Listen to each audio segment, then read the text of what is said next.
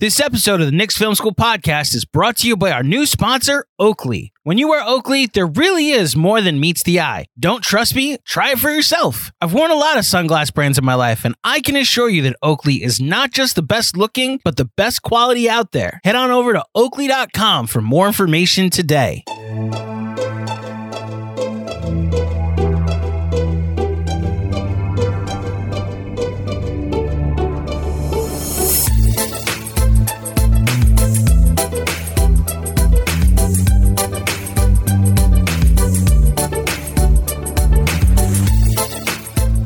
So we're going to start getting into some sexier stuff here.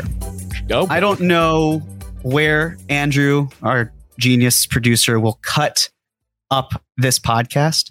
So I'm just going to assume that right around here is a point in which he would be. So if this is the new pod and you are watching or listening to this, you have to watch the first one. Don't go to this one because it all builds onto this. And that's just something to remember. But before I also start this, I have to just reemphasize again, I am looking at this as if I were hired by the Knicks.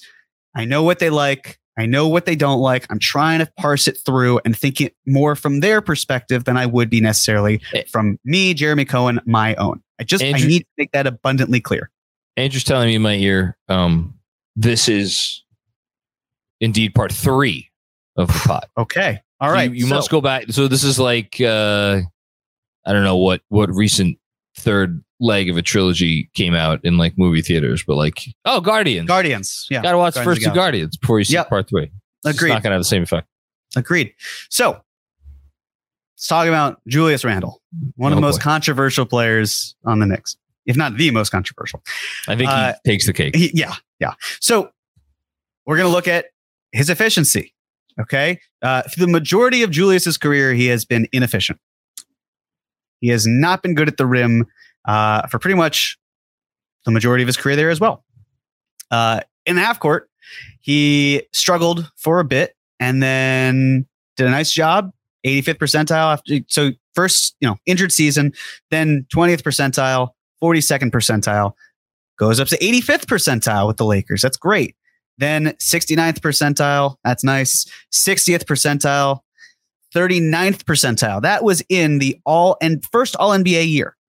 He was still in the 39th percentile in the half court. Then the bad year, 19th percentile. And last year, 84th percentile. Right. So how did he get to be so good in that first all NBA season? He was in the 92nd percentile in transition. But 3 of the last 4 years, his transition has been average to below average. So last year was really the first year it felt like, hey, this isn't exactly where the Knicks want him to be, but this is consistent enough where it's acceptable. And then when you parse the EPM, the offensive component of it, and the shooting and the need for pull-up shooting, because that's really where, if it weren't for Brunson, there's no one else who's going to do it except it's Julius. He plays a key role there. It's just a lot of blue that you don't like. It runs counter to what the Knicks have been building in the past and even in the present. Is that fair to say to you, John? It is, and it does. What, again, we're attempting to put ourselves in the minds of the Knicks. Julius, 2 seasons ago, so we hear year, the thumbs down year, had what was his worst effective field goal percentage, as you could see if you're looking on the chart, since his first full season in the NBA. I'm not counting his rookie year where he played literally 1/4 of one game. Third percentile. Yeah, third percentile 2 seasons ago, 46% effective field goal percentage. We will never know what the offers were, if there were any offers for Julius Randle last summer. But we do know that the Knicks ultimately decided to the extent it was their decision, bring him back with the assumption that if we think that giving this guy his best point guard since that he's ever had, just in terms of more of a true point guard, I don't want to besmirch Drew Holiday. Drew Holiday was very good, but giving him a point guard, it would raise the stakes. And so while the larger sample size here is not what you want, I do think we know enough to say at this point the Knicks in their organization, to a certain extent, do believe in this player. To some extent. We don't really know what that extent is. Maybe it was they fell ass backwards into this is the guy we have on our roster. Let's see if we could make it work. They made it work for a year. Then it didn't work and now it worked again because they added talent to him. I just wonder where their mind is at. Is their mind at right now? And this is the pivotal question of the offseason for me. Is their mind in the place of let's add more elite talent and it'll make Julius that look even better? Or is it, as I think you're implying here, and correct me if I'm wrong, if you're not implying this, but this is really not where we want to be. We've made do with it because we had no choice. Now it's time to get out of the Julius Randle business and get more into where we want to be. That sums it up. It's timing. Timing is everything, right? I've said this in our KFS faculty chat. I've felt this for a while. I haven't publicly talked about it, and we're going to keep going through this. But for me, Julius Randle has really always represented the DeMar DeRozan type for the Raptors, where he is the guy before the guy. And when we're ready to go get the guy, we're going to help use him, his money, his value, and any other assets, obviously, that we would have at our disposal to level up. Yep. And when we keep looking, right, like the pull-up shooting, let's talk about this with Julius. 192 players attempted at least 75 pull-up field goals in the 21-22 season. Julius was 137th in percentage, right? That same year, 105 players took at least 75 pull-up threes. Julius was 83rd. Next year, 193 players attempt 75 pull-up field goals in the 2022-23 season. Julius ranked 99th. And then when it comes to three-point pull-up shooting, 131 took at least 50. And I'll clarify why I changed this to 50 as opposed to 75 in a little bit, but 50. Julius ranked 61st of 131. And then this was in the playoffs. So far, 65 players have attempted at least 15 pull-up shots in the playoffs this year. Julius ranks 60th. I'm surprised he's that high. Yeah, I did my own search for funny enough, I have a Randall newsletter coming out tomorrow, and I did a search of I think it was players that had at least 23 usage in the playoffs this season, who had played at least 10 minutes a game. I think it's like 35 or 36 or 33 guys, whatever it is. Julius's effective field goal percentage is last. So This indicates to me that the shots that he was hitting he was hitting more pull-ups than he was shots elsewhere. So to recap, I'm just going to go through those 5 things one more time. 137 out of 192 for pull-ups in 2021-22. 83rd of 105 on pull-up threes that year. 99 of 193 in pull-ups in this past season. 61st out of 131 on pull-up threes. And then in the playoffs this past year, 60th out of 65. That's bad. It's just it's second to last number is the only one that's not terrible. 61st out of 131 on pull-up threes, given the volume. And so I'll even go so far as to say the difficulty, not out there like Steph Curry, but like for his position, and that's the other part of it. You take into account the position. That's the only one that's not I would say that's a decent number. And everything it doesn't fully capture. None of these captures the, all the other factors that come in, where it's like time left on the shot clock, spacing around you, where your players closing out or are they open? It's tough to parse through, but for most of these, it's, average to below average. But again, with this past season from 61st out of 131, you take it. You'd love it if it were more, but that's actually fine. He's still in the above average component. I mean, that's probably, I don't even have to rank it. It's 61st out of 131. We can figure out what that is from there. And it's also, you say like there's context in the way of like, specifics of these shots. There's also the whole other area of context, which is like, this is again, this is one of the bigger, stronger guys in the NBA. He's instrumental to the Knicks in terms of their physicality, in terms of their, ability to dominate the paint. Obviously, as a, what he was able to do with Jalen Brunson, and you saw on the previous chart that you had, like this number this year by far was, I think, his best number at the rim. He had, after shooting 60% at the rim for his first 3 years in New York, he was at 68% at the rim this year. That's not a coincidence. So there's like all of that other context, but then it just begs the question of how important, like to me, when you factor in all the other stuff with Julius, including some of the bad stuff, like the defense and the whatever you want to call what he is, the above the neck stuff, like the pull up part of it is that's the square peg in the round hole that they've been trying to figure for several years now. Is the other stuff worth it? Both the good and the bad, where you're doing that. And these are the numbers, as you know, this is what trying to fit the square peg in the round hole. This is what has gotten you so far.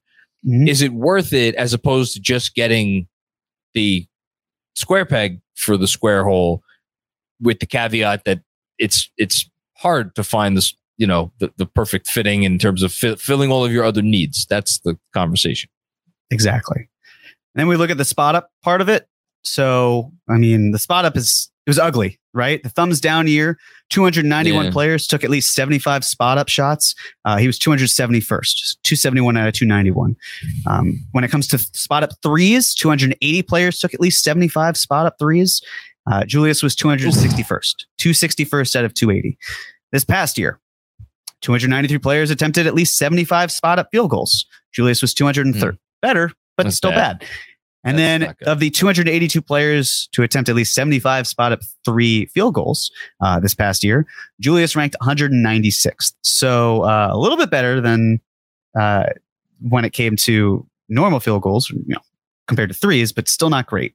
And then in the playoffs, of the 103 players who attempt at least 15 spot up field goals, Julius ranked 68th, which also, below average. So clearly the spotting up portion isn't up to snuff with what the Knicks need. It's difficult because, as you were just saying, as we've been talking about, okay, you get stuff from Julius pulling up and creating something off the dribble, being a threat where maybe he goes downhill because he keeps the defense honest.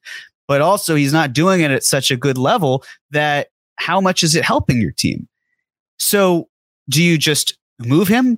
Do you phase him out? What do you do if you're the Knicks? Well, again, just going to quickly go back. He's been really good in terms of offensive EPM, right? Like there's a really good player in there. It's just the thumbs down year was terrible. Other than that, you'd have to go back to when he was 22 years old and he was in the 69th percentile.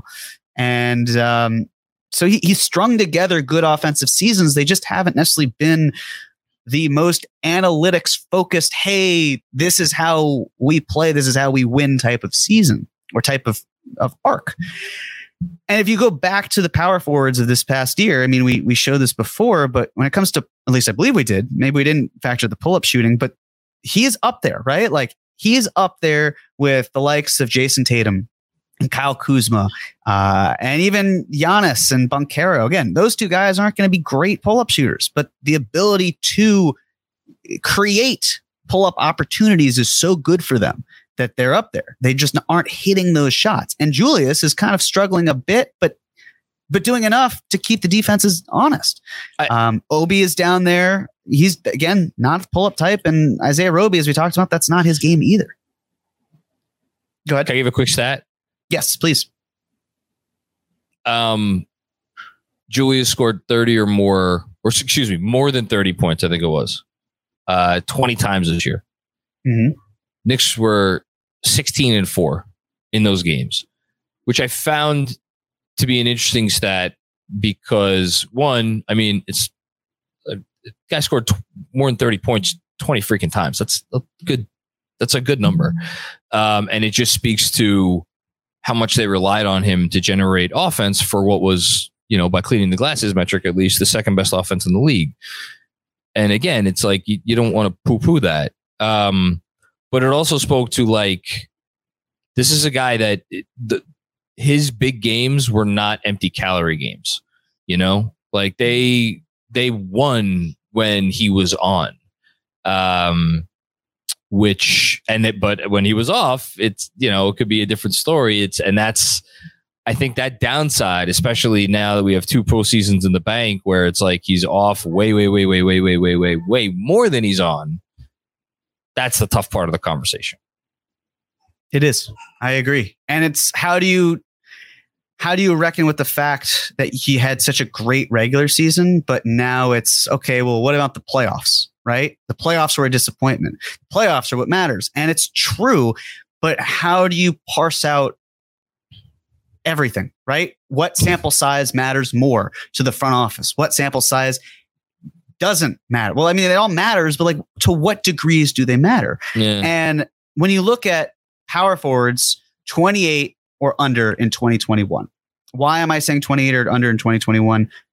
We'll get to that. I promise you, it will be apparent. You see in Julius's We Hear year, again, he was great. We showed this before, but this is just zooming in on younger players. Obi needed work and Roby was, you know, whatever. And then the next year, Julius plays poorly and Obi plays well and Roby is whatever. Again, doesn't really have an impact there. And then finally, the last year, this past season, power forwards aged 30 or under, Julius has just had a phenomenal year, phenomenal regular season. Obi had a really nice regular season, but again, it doesn't fully capture the poor shooting or some of the other things, like the struggle in defense. And I mean, we're not really looking at defense here anyway, but the point I'm getting at is Julius did bounce back. There is something there, and it seems that this can be consistent with Jalen Brunson at the helm with him. So what are the Knicks doing? And what are they doing with Obi Toppin, if anything?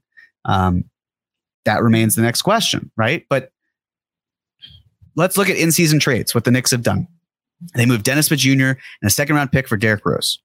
They moved Kevin Knox and the protected Charlotte first-round pick for Cam Reddish and Solomon Hill. They waived Solomon Hill. And then they moved Cam Reddish, Svi Mykhailiuk, Ryan Arcidiacono, and their own first-round pick protected for Josh Hart. So every single move here is taking someone or things out of the rotation for a win-now high-impact player. At least that was the intention, right? Cam Reddish didn't represent that, but then they turned him into something that then became Josh Hart, who was a highly impactful player. And when you look at the offseason, the Knicks haven't done a ton in terms of significant moves. They've had draft deals, right? 2020, traded up and down, then out. 2021, traded out, then down again. 2022, traded out, traded in, then traded out again. They moved Burks, Noel, and Walker out so they could create space for Brunson and Hartenstein. The bottom line here is the Knicks upgrade. They do not downgrade. They will take quality over quantity seemingly 10 times out of 10, but obviously there are exceptions there. So if you're the Knicks, you absolutely should move Julius Randle, but you have to find someone who you view as vastly better. And the reason for that is because the Knicks will continue this pattern of we're at this spot and we want to keep building, but we will not take a step back in order to get there. So am I in favor of moving Julius Randle? Absolutely. Yes. It all depends as well on what comes back. Because if you don't have the right thing coming back, it impacts everything, right? I'd love for the fact that, like, hey, maybe you move him and you get something back, you work it out, like, but it has to be worthwhile. And I get the mystery box and the way this team is drafted, like if they were able to move Julius for picks and everything, but it's not moving them in that way, right? We can argue that's not the right move. It is right, whatever it is, but they're not going to do isn't what they're doing. Correct. They will not do the sort of trade that you just detailed, where it's like, okay, let's get this really good role player and a pick or a couple of picks maybe, and no, they're not doing it. No, they're just not going to, unless there's another trade that they have in the works where But again, it's like that's part of a larger master plan, and you never know. But no. Right. So that's that. That's the way I see it with Julius. So we have to move on, right? Moving on to the next person, next player up. Yeah. I do you have any thoughts to add? Again, I have a shameless plug for Tuesday's Knicks Film School newsletter, in which I have some thoughts on like maybe one possible Julius Randle trade construction thing that and then spoiler alert, I think we're all going to be sitting here watching Julius Randle on the Knicks for a 5th straight year next season. In fact, I'd be borderline shocked if we were not. I would agree. For over 30 years, the law offices of Weiss and Rosenblum in New York City has been home to a team of award-winning, hard-hitting injury attorneys who have a long track record of 7-figure results. Whether you've been injured in a car accident, fall, construction accident, or other traumatic event, Weiss and Rosenblum will work tirelessly to maximize the award regardless of the severity of your injury and get you and your family the fair and just compensation you deserve. Call Weiss and Rosenblum today at 212-366-6100. Again, that's 212-366-6100, or visit weissandrosenblum.com for more information. No case is too big or too small. Personal attention to your matter is a priority. Once more, call 212-366-6100. Previous results do not guarantee future outcomes. If you think you might have a case, speak with a veteran attorney, not a rookie. Not every billionaire has the stamina, the dedication, or the fire to become the most unpopular owner in sports. But not everyone is James Dolan, the owner of the New York Knicks. This is Reign of Error, a new podcast series that gives you a courtside seat for the controversies, scandals, and drama that seems to follow the infamous billionaire. Track Dolan's rise from aspiring musician to the throne of one of the most beloved franchises in sports. Along the way, he'll battle his own players, fans, celebrities, the New York media, politicians, even the Girl Scouts. Reign of Error unpacks the outlandish story over 5 riveting episodes, detailing how Dolan became a lightning rod of criticism in his quest to outdo his billionaire father, while also asking the $6 billion question, why doesn't he just sell the team? Check out Reign of Error wherever you get your podcasts. You can listen early and ad-free on the Amazon Music or Wondery app. What's up, Knicks fans? Super excited to announce our new sponsor, Oakley. Express your style and build a look that's made just for you. Oakley's changing the game, and it's time to discover a whole new world of possibilities. Do you run, golf, train, or just want to look like your favorite athlete? Then you need to get yourself a pair of Oakleys today. Suited for everyday eyewear with frames and lenses allowing for an extension of self and an expression of your personality, with Oakley, there's more than meets the eye. Here at Knicks Film School, our motto is look good, play good, and that's why Oakley is the perfect partner for us. Not a one of us leaves the house in the morning without our Oakleys. And listen up, because it's officially almost summer, which means you need to upgrade your sunglass game now. Check out Oakley.com to get yourself a pair today. Also, did you know that Oakley even offers prism lens technology? Now I know what you're thinking. GMAC, what the hell is that? Well, it's a technology solely used by Oakley and available for everyday settings as well. Want to know more? Head on over to Oakley.com and check it out for yourself. And while you're there, get yourself a pair of everyday glasses that'll be sure to change your look for the better. When you wear Oakley, there really is more than meets the eye. Don't trust me? Try it for yourself. I've worn a lot of sunglass brands in my life, and I can assure you that Oakley is not only the best looking, but the best quality out there. Head on over to Oakley.com for more information today. So as we continue, and again, I'm going to say the exact same thing I said before with Julius Randle. I don't know if we're going to make a cut here in terms of a new pod or not. But if you are coming back to this for the first time, I am talking about these players as objectively in the view as a client. We're working with a client in terms of how they are operating, what they like, what they don't, going from there. So let's talk about RJ Barrett, right? And let's talk about RJ Barrett specifically through the lens of everything we have just discussed with these players and what the Knicks front office likes, what they don't. Let's talk about the field goal percentage, specifically really the effective field goal percentage. It's bad. The best year was the second year when RJ had his best season. That second year, he was in the 35th percentile among wings. Outside of that, he has not finished above the 18th percentile in effective field goal percentage. At the rim, he has not finished higher than the 24th percentile among wings his entire career.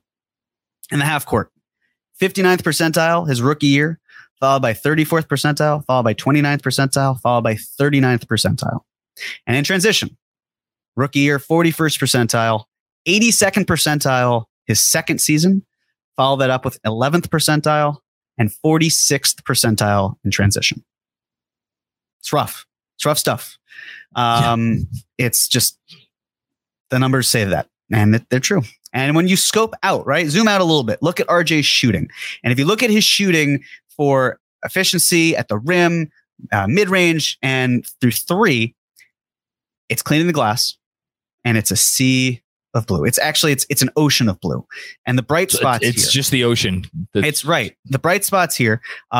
Second season, he was phenomenal from three, 79th percentile among wings in that second season. Non-corner threes, 60th percentile, and corner threes, 61st percentile.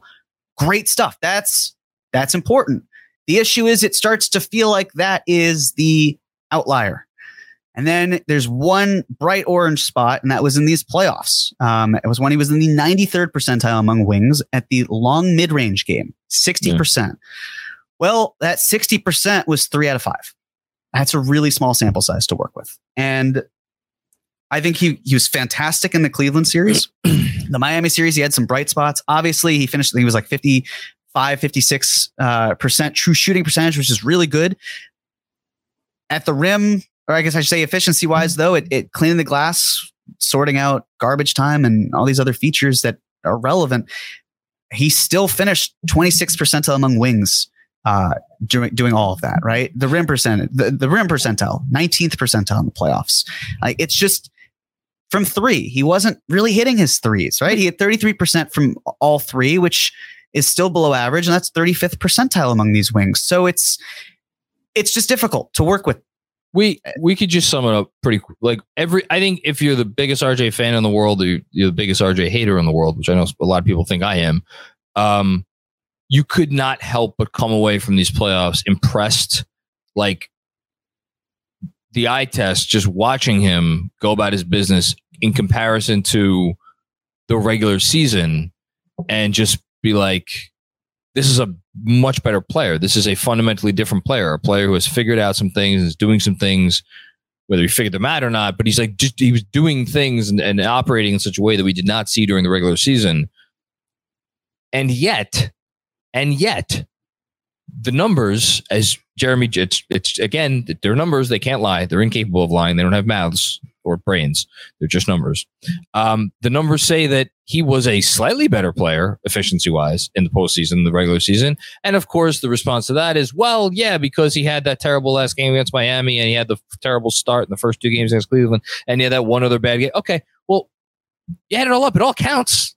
You know, it all counts. It's you can't just take the good. You have to take the good and the bad and put it all together. And well, so this is not to say that he was not much better in the postseason, but I have seen this notion out there since the playoffs that because of what RJ did over those roughly 1 month, that now all of a sudden the notion of trading him is suddenly insanity because of what he did. Well, the numbers would say that no, it's not insanity, and that perhaps it would be an opportunity for the Knicks to take an asset which had depreciated, I would argue significantly in value, but still had some value over the course of the regular season, and use the last month that he played as an opportunity to perhaps sell higher than you otherwise would have. That is an argument. I'm not saying I am making that argument. That is an argument that, again, the numbers would seem to back up.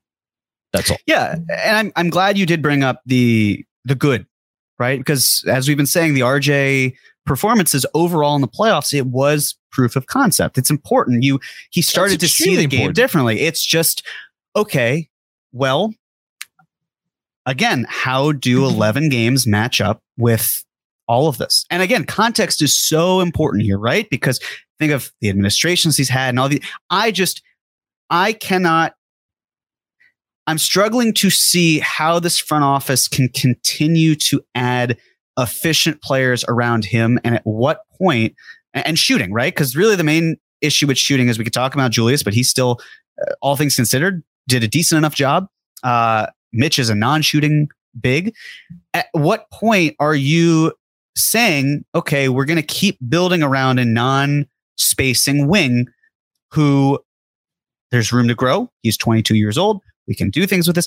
But at what point do you then say, well, what if we actually swapped him out or not? But before I talk anything about that, I just want to keep going and just talking about the Knicks again with the EPM, right? Going down the list.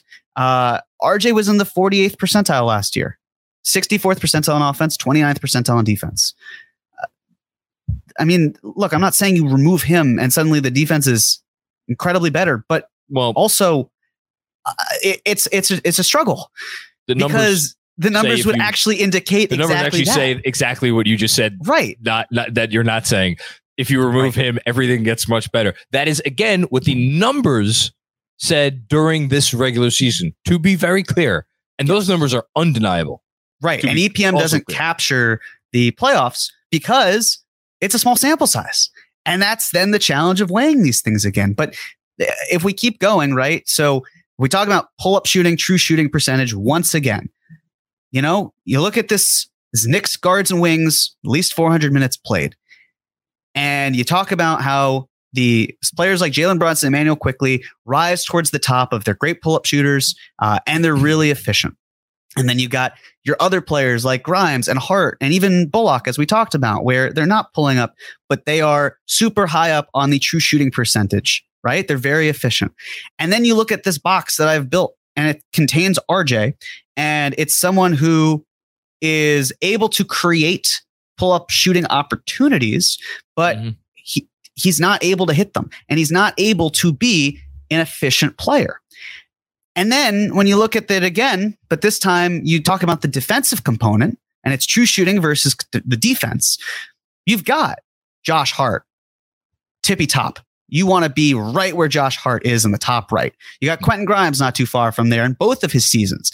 And then skewing towards the bottom left corner where you don't want to be in, where it's a lower true shooting percentage and your defense is not grading out well.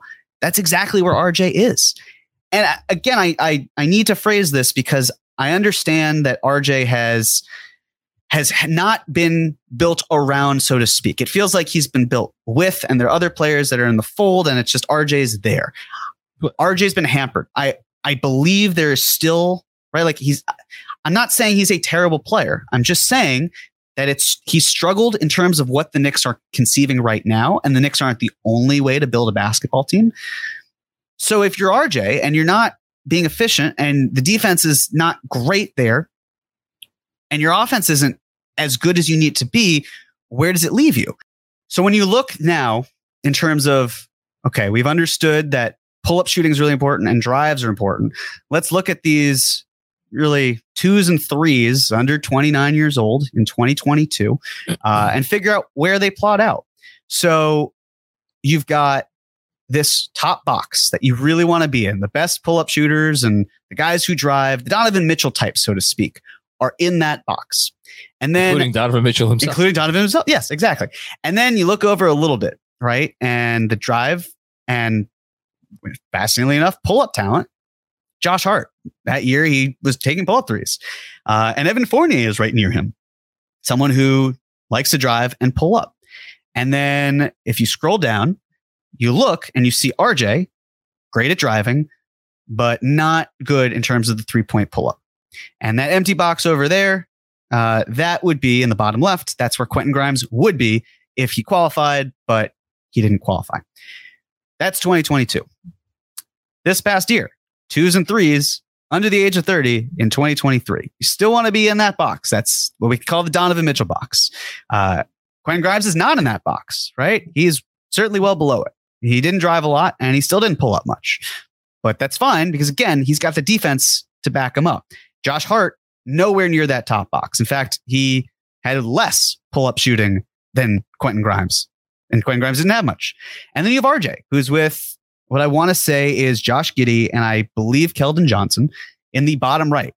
Players who just drive and there's no real pull-up going on. There's nothing really happening there. So how do you reckon with that? Is it that essential for RJ to be away from that top right box? And then when you look at the defensive part of it, 2022, once again, Josh Hart, he's in that top right box. It's no longer the Donovan Mitchell box, though. Why? Because it's pull-up shooting and it's defense. It's D. LeBron coming back again, right? Good old B-ball index. D. LeBron right there. And Josh Hart was one of the best defenders and one of the best at creating three-point pull-up opportunities. That's now really more the Jason Tatum box. The invisible box, where it's not much pull-up talent from three, but it is defense, is Quentin Grimes. And then towards the bottom left, where you don't want to be, RJ Barrett. Not great defensively, in fact, bad defensively, and not good in terms of creating these pull-up opportunities from three. And then we fast forward to this past season. The Donovan Mitchell box is now, once again, the Donovan Mitchell box. It's also shared by Derek White and Victor Oladipo. In the bottom right, from the defensive standpoint, Josh Hart's there, right? He's always probably going to be there. That's how good of a defender he is. Yeah. Quentin Grimes has now shifted over. He's now gotten further into the defensive end, right? If you can't be top right, it's cool being bottom right. And then even further into the bottom left corner is RJ Barrett. And we have to talk about the pull-up shooting. So, do we really? We do. We have That's unfortunate. Yes, it is. For RJ Barrett, of the 192 players to attempt 75 pull-up field goals in the 21-22 season, RJ ranked 181st. Of the 105 players to attempt at least 75 pull-up threes that year, RJ ranked 104th. So to recap, that season, RJ was 181 of 192 and 104 of 105. Of the 193 players to attempt at least 75 pull-up field goals this past season, RJ ranked 193rd. That's dead last. And of the 131 players to attempt at least 50 pull-up threes this past season, RJ ranked 131st. Dead last. Now you may be wondering, why do I keep using 50 and not 75? Why did I use 50 for pull-up shooting for Randall and not 75? Why am I doing it again? I can't do 75 as a filter because RJ Barrett kept missing so many pull-up threes that he stopped taking them. I was about to say, I didn't even think he took 50 pull-up threes this year, but I'll take your word for it. Yeah. Yeah. And so that's why I had to skew that number. I would have loved to have kept it at 75 consistently, but RJ realized I can't hit these shots. I'm not going to keep taking them. And then of the 65 players in the playoffs to attempt 15 pull-up field goals, RJ ranked 62nd. For context, Julius ranked 60th. So just awful. I can't sugarcoat this. It's awful. I wrote a couple weeks ago, 5 questions for the Knicks to answer this offseason. They need, the 5 biggest questions lording over this offseason for the Knicks. And my first question is the same question as always and will always be, is this the offseason the Knicks trade for a star player? Because that has to be the first question perpetually until they do. Mm-hmm. But the second question is, are we really going into year 5 of Julius and RJ? And that is it's not even a cousin. It's a brother or a sister to the question of how do the Knicks fundamentally get more shooting on their meaningful shooting on their team? Because as I could certainly take the sunglasses, my Oakleys, which have been delightful to wear actually. Yes, for the last hour or so of this podcast. I could take them off because these numbers do not necessarily require a pair of shades. To say that you're going to have these two guys on the same team and they're always going to be high usage if they're on this team. They just are.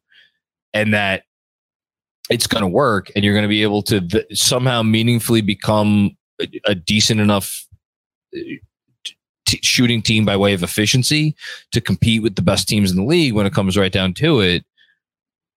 I just don't see a way that could happen. Again, the numbers are what the numbers are. And so it's amazing that they've lasted 4 years together. It really is, because like this partnership has never, ever, ever been like shown a significant indication of like, man, the Knicks really have something with those two. Again, you could point to positives with certainly Julius, and you could point to positives with RJ, but together as a pairing, and you're going to try to build a team around these guys, which have just been a model of inconsistency when it comes to specifically the area of efficiency from the floor in the key areas that you need to be efficient from the floor to be successful on offense, or at least how the Knicks are building this team out. And it's not in the cards. And so then it comes down to like, okay, well, it sounds like you're saying that one of these guys needs to get moved. And yes, we've been saying that for years. Yeah. But it's also the question of, sorry, I didn't mean to cut you off. No, that's all there is to say. It's also the question of, it doesn't necessarily have to be one guy stays, one guy goes. It could also be a real world scenario where neither of these players happens to be here in 1-2 years. Probably not 1, but 2 years, 3 years. And I just don't think that can be ruled out. And I don't think it should be, based on everything we've started to talk about and just general factors at play. And then when you look at the spot up shooting, okay, of the 291 players take 75 spot ups in the 21-22 season, RJ was 209th. That same year, if you're looking at 3-point field goals for 75 spot ups, 280 did it, right? And RJ was 205th. 293 players attempted at least 75 spot ups this past season. RJ was 248th. Of the 282 players to attempt at least 75 spot ups from 3 this past year, RJ ranked 239th. And then in the playoffs, of the 103 who took at least 15 spot up field goals, RJ ranked 53rd. So we can't talk about Julius's struggles and also not talk about RJ's, which I want to say, if memory serves, if they're not around the same ballpark, these are worse than what Julius was doing. And here's the thing, right? Julius, and I'll let you go in just 1 second. Yeah. Julius is 28 years old. RJ is 22. So when I compare the two, there is a level to it where it's, well, Julius is a grown man and RJ is just 22 years old. And I hear that completely. But I also look back as well on the 4 years or so of the data that we have. And I'm trying to figure out, okay, is the upward trajectory, which area is it coming from exactly? Because there will be internal growth from RJ. He's not going to be the same stagnant type player where nothing improves for him. It's just a matter of, okay, well, where is it across the board? How is it fundamentally changing? And Julius was able to transform into most improved player, all NBA second team, down season, all NBA third team. I don't want to say RJ Barrett can never be that type of player.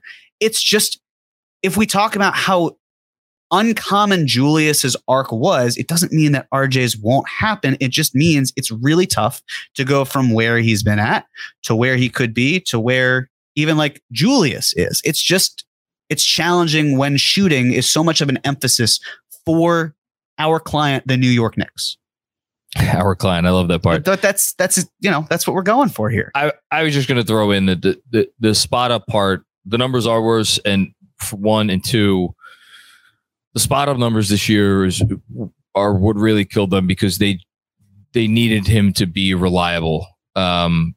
Julius got some spot up attempts for sure, but like those spot up numbers that RJ got, like so many of those were just so open, and it's because whether it was Brunson or whether it was Randall or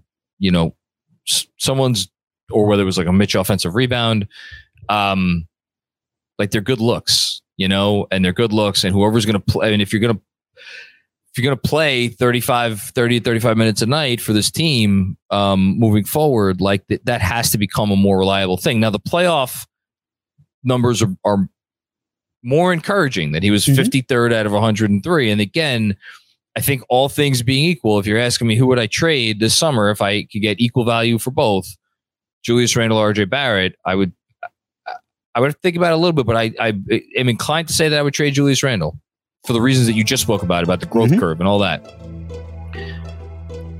I don't necessarily think it will be that easy.